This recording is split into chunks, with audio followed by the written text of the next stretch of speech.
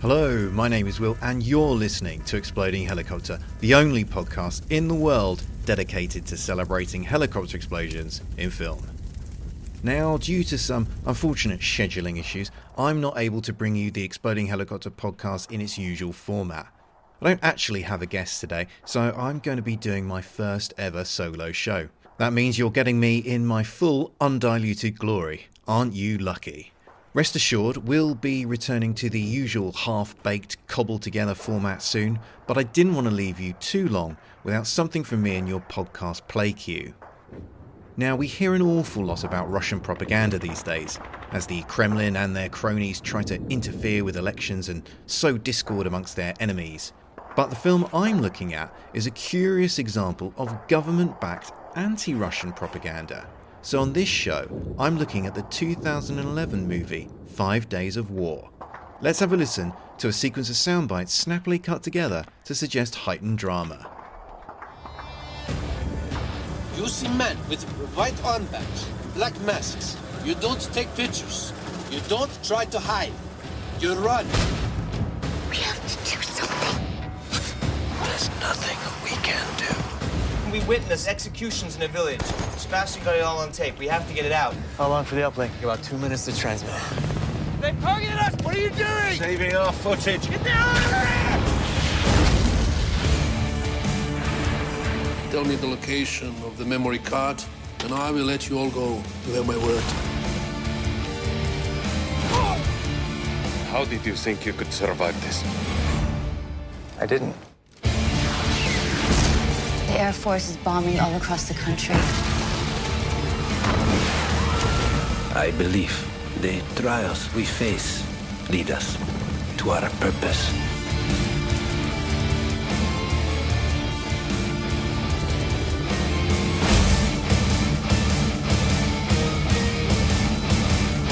Oh, come on! You need to go. Get our footage out.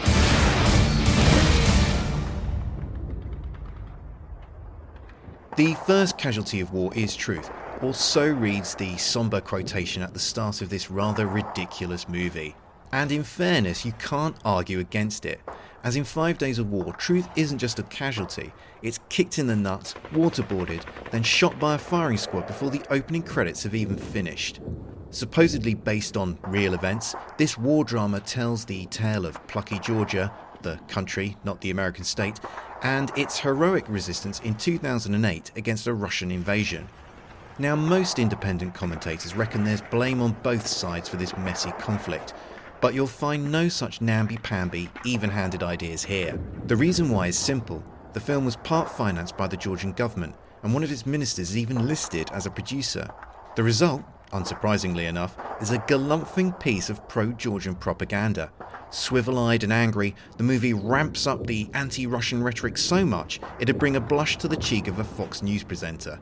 The story centres on Thomas Anders, played by Homeland's Rupert Friend, an American journalist in Georgia to report on the war.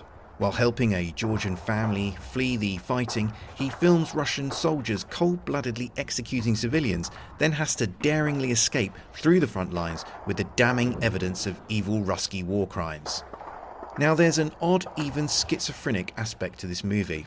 Clearly, the Georgian Tourist Ministry, fearful that 2 hours of watching the country being reduced to rubble might discourage potential holidaymakers, has insisted on the inclusion of lots of idyllic travelogue imagery showing off the region's beautiful old towns and balmy countryside. In some scenes, you half expect Judith Chalmers to wander into shot and start extolling the virtues of the unspoilt beaches. But then the action will suddenly lurch back to a graphic depiction of wartime horror.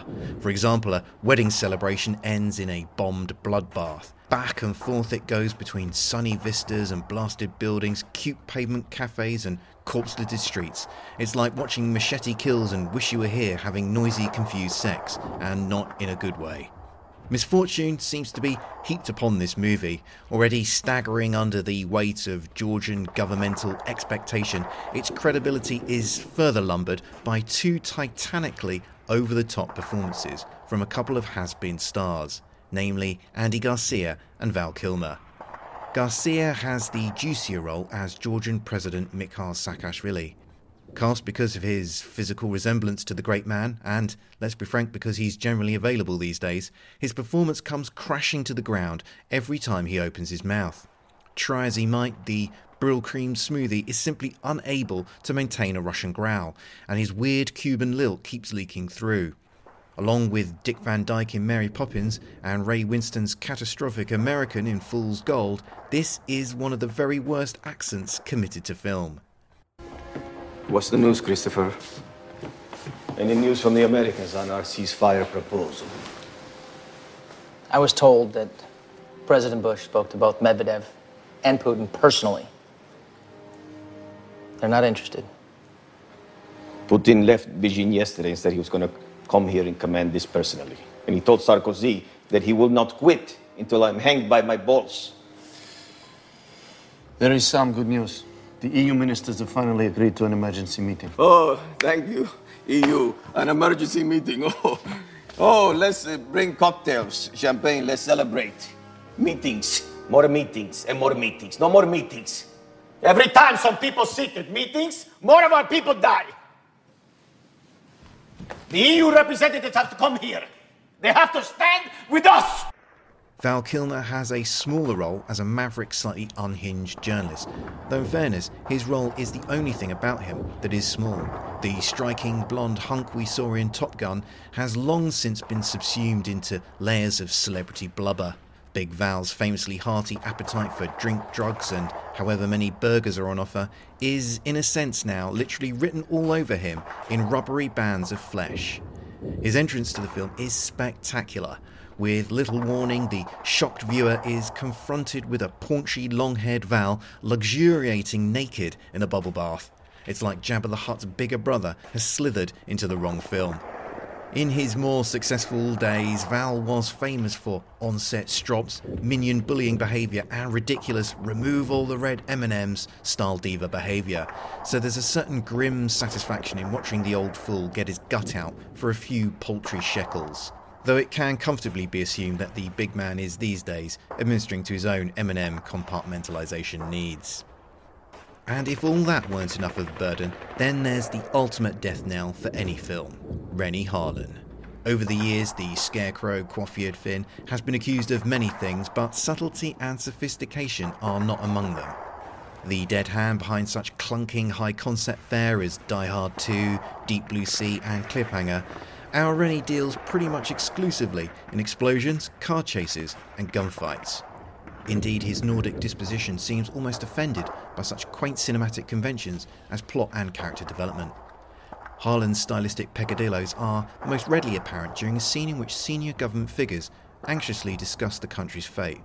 Confronted with people doing nothing more than actually speaking to each other, Harlan's unease is palpable. You can almost sense his panic. What is this? Two people in a room talking. Oh my god, there's pages of this stuff. Realising the potential for cinematic catastrophe, i.e. 3 straight minutes without an explosion, Renny solves the problem with admirable simplicity. He just presses the directorial fast-forward button. Suddenly actors who'd previously been speaking in measured tones start rattling through their dialogue at machine gun pace. It's like they're taking bets at Ascot. Complex plot points, whole swathes of story are hurled back and forth like hand grenades, just so the Renny-nator can get back to blowing some stuff up. Still, such pyromaniacal intent was always going to pay dividends for exploding helicopter fans, and when a big Rusky Milheim 24 hoves into view, shooting up heroic Georgian soldiers, you can be sure Renny isn't about to cut away to a scene of quiet, contemplative dialogue. Oh no, it's chopper fireball time. With his comrades under fire, one of the Georgian grunts whips out a rocket launcher and blasts the helicopter. Damaged, the whirlybird spins into the top of a building before tumbling to the ground and providing our exploding helicopter money shot. As already mentioned, if there's one thing old Renny knows about, and we've checked there really is only one thing he does know about, it's how to blow things up.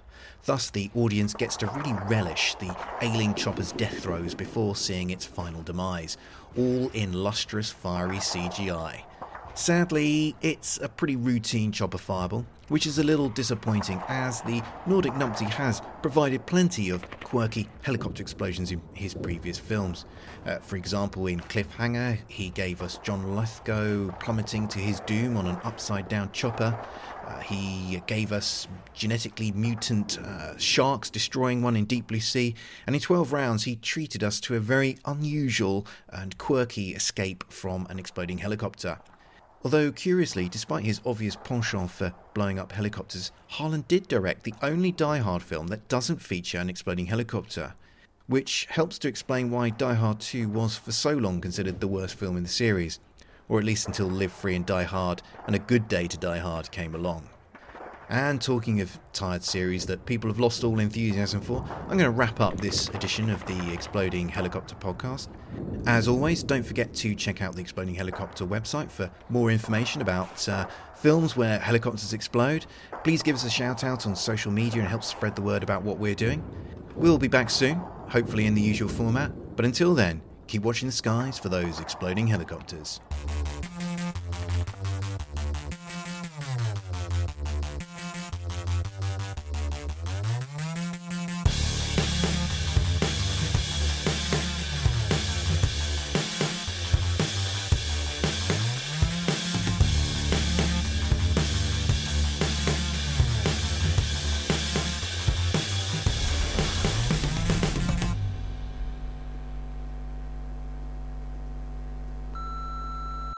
This podcast is a proud member of the Lamb Podcasting Network. Find the network at largeassmovieblogs.com.